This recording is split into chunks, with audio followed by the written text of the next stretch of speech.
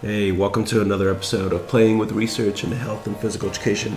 Today we are combining forces with a podcast called What's New in Adapted Physical Education by Scott McNamara. And this is going to be broadcast on both platforms, on our podcast and theirs. And basically, this is a part one and part two. So what you're getting here is part one. Part two will launch next week.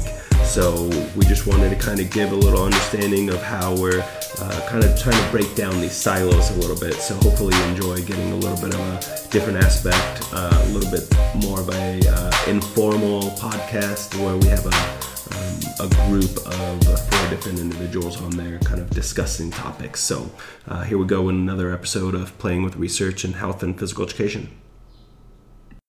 Should we get started? How do we start this? Like with the two, like we're doing the club. Well, I say we just start it. I mean, right, let's do it. You and I, Scott, we talked several times over the phone in the last couple months. And, you know, one of our conversations has been, you know, you're in APE, I'm in PE, but both of them have the word physical education in there. And APE talks about inclusion. And I think my question, and I think the impetus to kind of get a couple different people on this podcast was, I don't understand when the field split. And I don't know why there is a split, kind of like two silos. I think there is some overlap for sure. And, you know, there's journals that publish APE research that are traditionally aligned with, you know, they're not specific APE journals, but I just wanted to kind of get some people on at the same time. And, you know, you brought up a good idea of doing basically a side-by-side podcast on both of our podcasts to kind of break down the silos. So why don't we just do some quick introductions and then we'll just get in some questions. So why don't you start, Scott? Yeah, I'm Scott McNamara from the University of Northern Iowa, and I run the What's New in Adapted Physical Education podcast, so I'm sure my listeners will also want to know a little bit about you, Risto. I do research on podcasting, adapted physical education, some stuff in visual impairments, and yeah, I'm just also super happy to be here to collaborate and kind of do this exciting new venture. Awesome. So Risto Martinen, George Mason University. I am in my first year at George Mason. I was at Cal State Fullerton for 3 years before that. I mostly do research in after-school programs. We have a program called REACH, which is on the ground in Southern California, and we're expanding that and do research on teaching and physical education as well as attitude. And we just started with Kevin, Aaron Centeo, Dylan Landy, and Sarah Flory, our podcast, which is research on teaching, playing with research in health and physical education. So we're just happy to have a little collaboration. So why don't we go to Terry? Terry Rizzo. I'm at California State University, San Bernardino. I've been here for about, I feel ancient, 31 years. When I left Illinois with my PhD, I was up at Cortland, SUNY Cortland. From there, I came out here. The reason why I mention that is because when I look at the fields that we're discussing here and the research and the issue of silos and how it seems like we're getting together, when did we split? Actually, we weren't really together in the 60s. It was some funding through, at the time it was called Bureau of Education for a Handicap, that started things going, and then things evolved over, different things occurred. And we were fragmented. I remember writing a paper when I was out here, in the late 80s, early 90s, from the back of the physical education bus, because as an adapted physical educator among my colleagues, I didn't think we were part of the group, if you will. Ironically, I wasn't from one of the traditional adapted physical education programs. As I mentioned to Kevin earlier, I was from the University of Illinois. We didn't have if you will, a CAN program in adapted PE. You were responsible for developing your own program based upon your line of inquiry and what research interests you had and the people over at Illinois had. So when I look at this issue and this conversation, my frame of reference is a little bit different, but you are all exactly right. Things are changing. And with that, I'll stop so Kevin could say hello. Yeah, so I'm Kevin Richards. I'm in my first year here at the University of Illinois at Urbana-Champaign. Before that, I was at the University of Alabama for 3 years in Tuscaloosa. And then I did my PhD work at Purdue University, and that's actually where I started to kind of cross over a little bit into, even though that isn't really my I wasn't trained in adapted. I kind of took that one class that many of us take during an initial teacher education course in PE on adapted. And I got to Purdue, and over the summer, they asked me to do an adapted physical education course for our university students that involved the field experience. So I had to create that field experience, and we did a physical activity and aquatics program for children with disabilities. And I've always kind of been a little bit interested in that. And more recently, I've done some work with Wes Wilson and Justin Hagel, looking at how adapted physical education teachers are socialized into their work roles, drawing from occupational socialization theory, which is kind of my home base.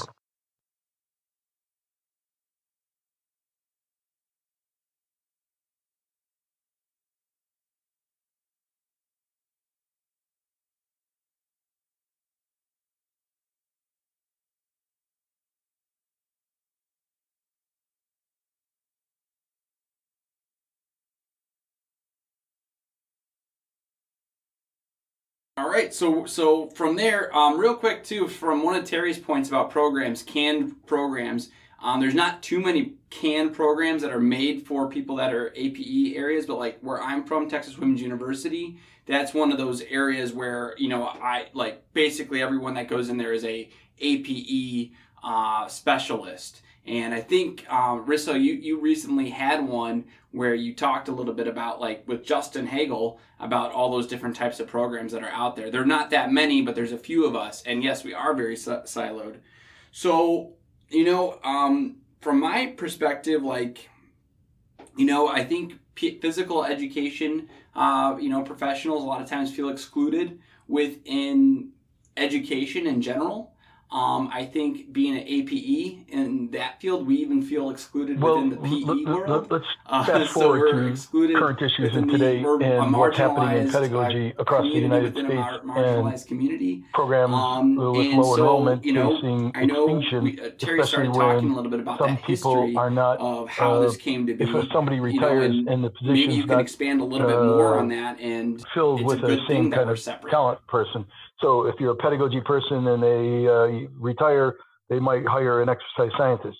What we're doing now, and it's interesting because the differences, San Jose State and us here at San Bernardino, we're trying something that was discussed in the late 70s, early 80s, called Infusion, where we're taking the program of courses in adapted physical education credential and building it into the pedagogy credential so that people who are traditionally physical education teachers will take the coursework that we have for people with disabling conditions, even though they may not become adapted physical education teachers in the public school, they may not go into the credential.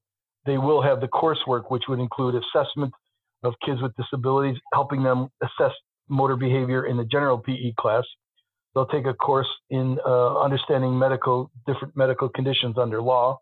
They'll take a behavior modification class, if you will, applied behavioral analysis. And if you think about public school teachers and the problems they have with class management, it's a wonder that this hasn't been in the program long ago. And then we have a seminar built into it. And once those courses are completed, people would go into a credential program to get more specialized training, but at least all of our students starting in fall of 2020 will have that inclusive bit of experience. That's a model that was discussed in like 1979, 1980 with some people who were involved with something called inclusion. So we're coming full circle on something. And it's a really good thing because pedagogy and adapted, it's a two-group theory, right? Two-group model. Non-disabled kids, kids with disabilities. And yet with inclusion, as you all know, 90% of kids, according to GAO report in 2010, 90% of the kids with disabilities are now appearing in the general physical education class. And 88% are in middle school and high school. So in elementary school, you got 90% of the children with disabilities are there. So you better learn how to teach them. That's a very different world from the 1980s when all this stuff started. The mid-70s and 1980s when this started from the Bureau of Education for the Handicapped back in those days. So it's been an evolution. Sorry to interrupt, but how many classes are by fall 2020, how many classes are your students at San Bernardino taking in adapted physical education related classes? Or how many units? Yeah, there will be 4 3-unit classes, semester unit classes. How do you fit that into the program? Well, what we did was, because we're a credentialed program through the Commission on Teacher Credentialing, we restructured our program, and there was some fluff, to be honest with you. But and here's the interesting thing, we were migrating from quarters to semesters. We're one of 5 CSUs. And when we did, we transformed our curriculum. The other thing that we did, because in kinesiology, we have basically 3 components, allied health, exercise science, and pedagogy. But the core number of classes everybody has to take. One of the core classes we're requiring students to take is about adapted physical activity, not adapted physical education. And then from there, students in pedagogy follow the pedagogy model, and we revise that. And what we did basically was short it up. We I hate to say, well, it's the truth. We got rid of stuff that was fluffy and we made it more parsimonious. It's a tighter model that we have today. And if you think about it, though, let's say you have a class on assessment right now in your pedagogy program. Well, that's fundamental to what we do in adapted physical education. So now in that assessment class, you're going to have to be more thorough in your academic preparation of students and beyond the fitnessgram, or you'll be teaching about tests that we use for kids with disabling conditions, and you're getting a more highly qualified physical educator with this model. So we literally change things around in our undergraduate degree program. Do you feel like there's things now that your general PE, your pre-service general PE teachers are not getting, because you've added all these things on adapted? Yes, but if you think about it, we really didn't add much. The assessment class we had, we're just making it more cleaner and tighter and more efficient, and we're maximizing our efficiency there. The course about the nature of disabilities and its implications to teaching, walk that back for a second. If you look and consider the data, if you've got 90% of kids with disabilities in the general PE class, and I'm not necessarily referring to severe and profound, I'm talking about kids with everything from asthma and learning disabilities, right? So why not if you shore that class up and then you teach about the kind of kids you're going to be exposed to, now you're a little bit more prepared to handle what you're going to deal with. That's an addition. The other addition is applied behavior management. But that's a significant addition that I think we all would agree. Managing behavior, student behavior these days in public schools is fundamental to success in teaching. The other class, the seminar, we already had that in there. We're just going to make that a little tighter. So it's taking what you already have and maybe adding something, 1 or 2 things, and getting rid of some fat. How about in terms of faculty expertise? Because that's one thing that I would be concerned about in a lot of different programs that I've been associated with over the years, is that frankly we just don't have faculty who have adapted backgrounds. Right, and that's a really good point. When I was chair of the department, we started doing infusion 20 years ago. And everybody said the same thing to me, exercise physiologist, biomechanist, whatever.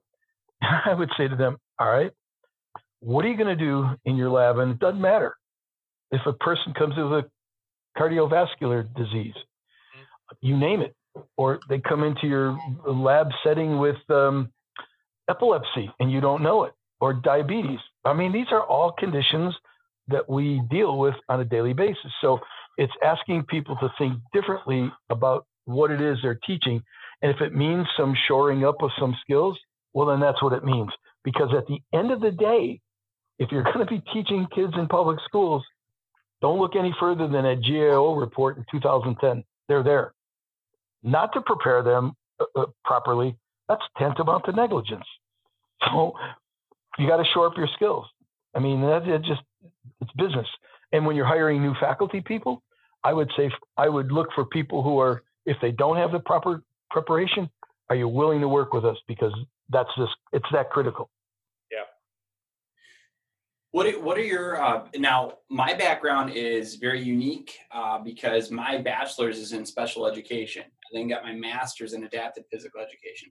So my background is like with people with disabilities to the extreme. Like that's all my education's ever really been. And also for some context, Terry is in California. And in my perspective, California is one of the most proactive states in kind of like making APE a part of their everyone's education. Every school district's going to have APE teachers. And as we probably know, that's not everywhere.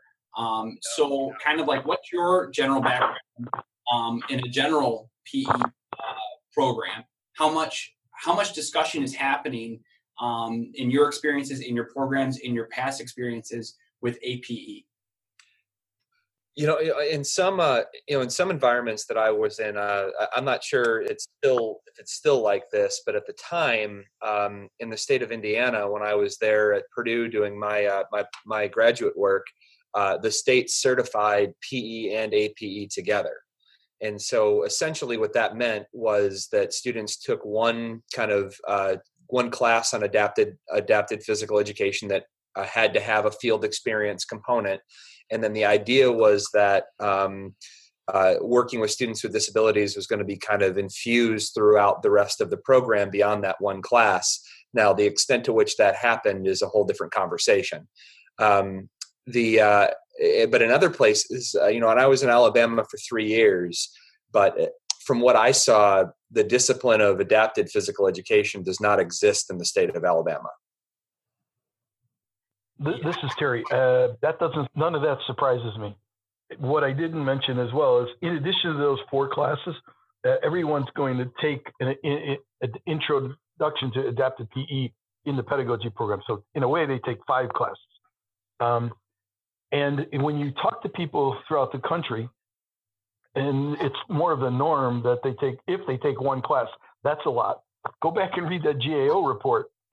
The criticisms that they had was, well, most physical education teachers in public schools are saying, I'm really not prepared to deal with what I'm dealing with because I only had 1 class. Some didn't have any. So indeed, 1 class is not enough. 1 class does not make an adapted physical educator any more than really saying that Target's a restaurant because they sell pizzas. I mean, really, forget it. It doesn't happen. I'm sorry. That was good. Yeah, and I think it's the same thing if you look at, how we talk about infusing social justice into programs.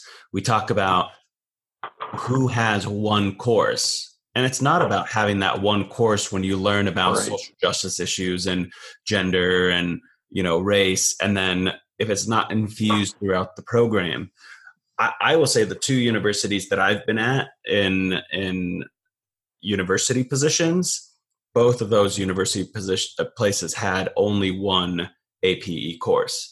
And I would say that the vast majority of the students that I've had interactions with talking about adapted PE, they don't feel prepared. And how should they? If you have 16 weeks in a semester, one's, an introduction kind of, this is the class, there's a couple weeks when you're doing some assessment for that course, you're left with, 12 weeks of solid content and learning how to do something that another person has spent their career learning to do.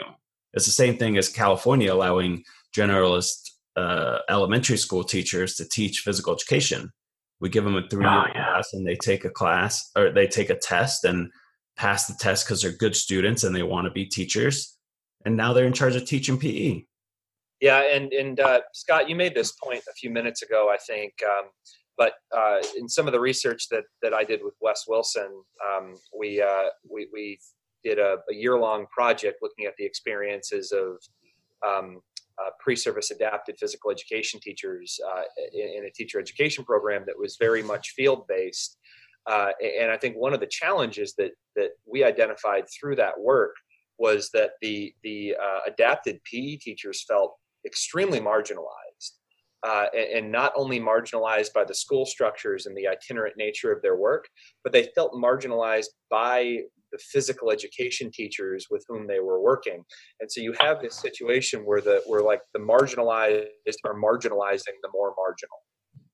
Yeah, and and Terry can probably add to this, but to me, so this year I didn't go to Shape America because I went to the Council for Exceptional Children, which is a special education conference, and I did that. I wanted to try out a special ed conference because as an APE teacher, we're never really sure if we're more housed in PE or if we're more housed in special education, and we're always kind of not sure which way to go.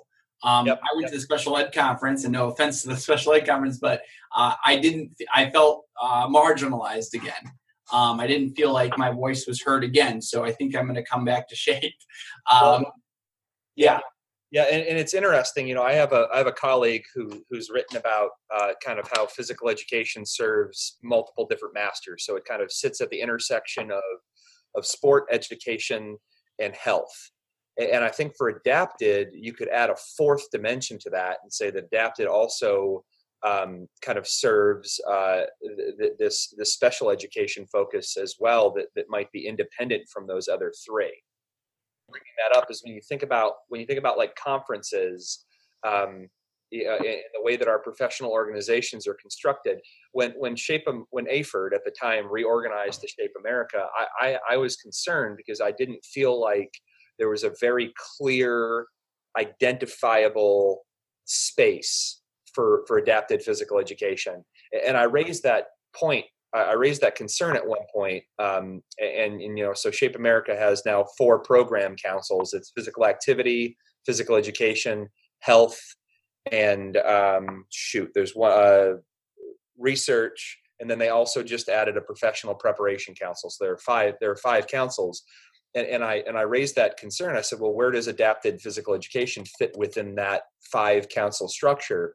And the response that I got was that it was kind of supposed to be sprinkled throughout.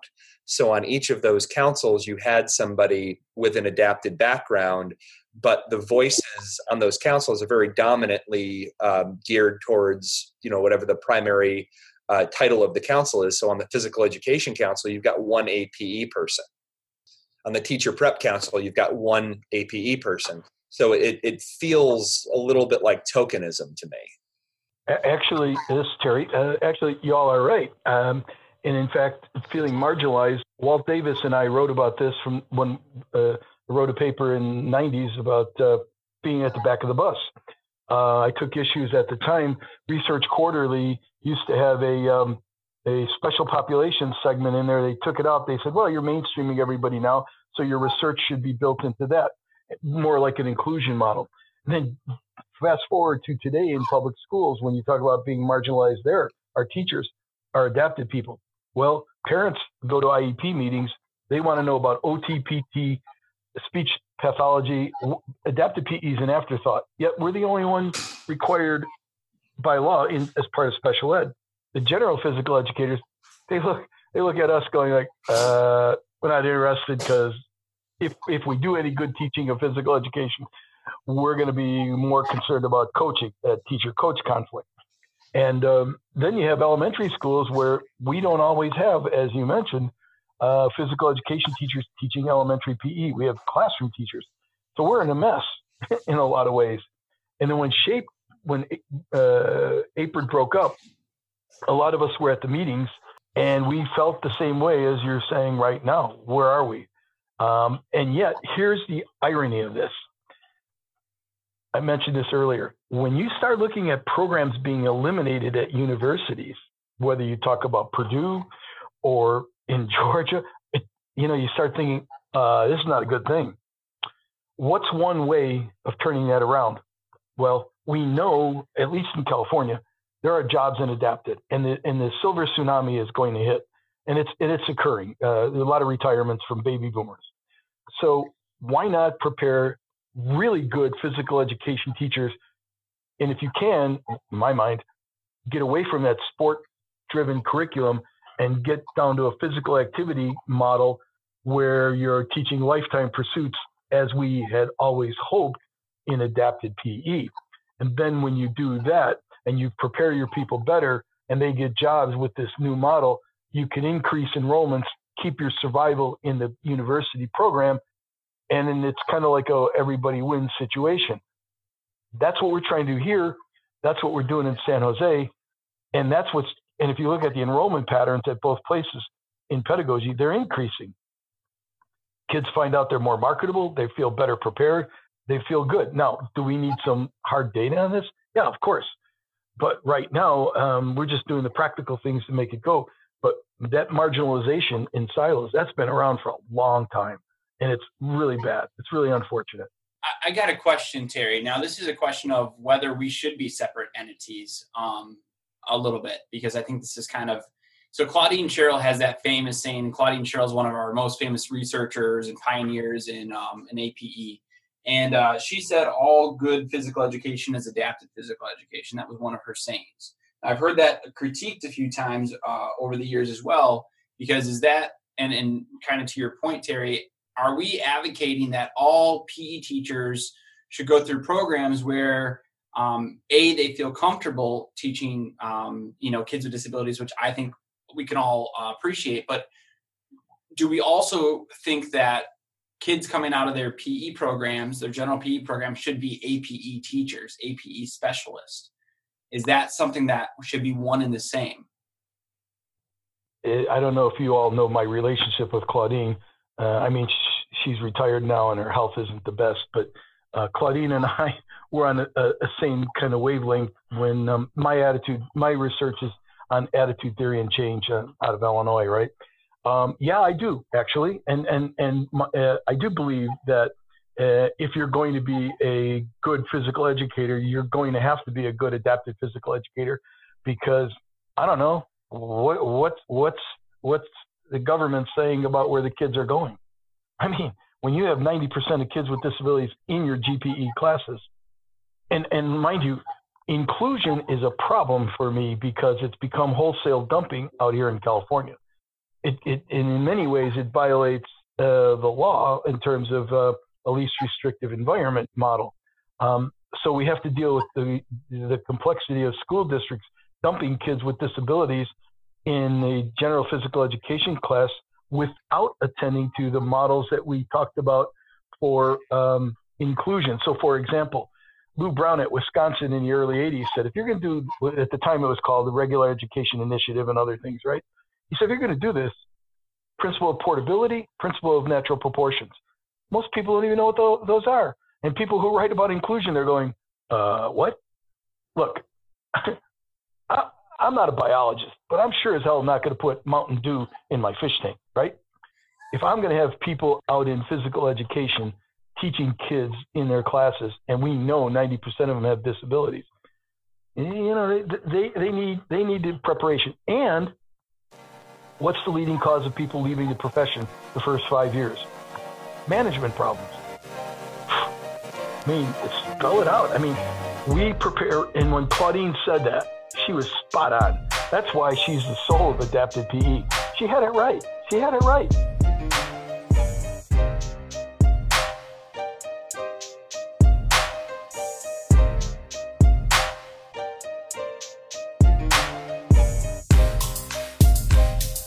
You thought I'd leave you without a closure. I would never do that to you. Part 2 is coming towards you next week, same time. So hope you enjoyed this. We'll show you another episode next week.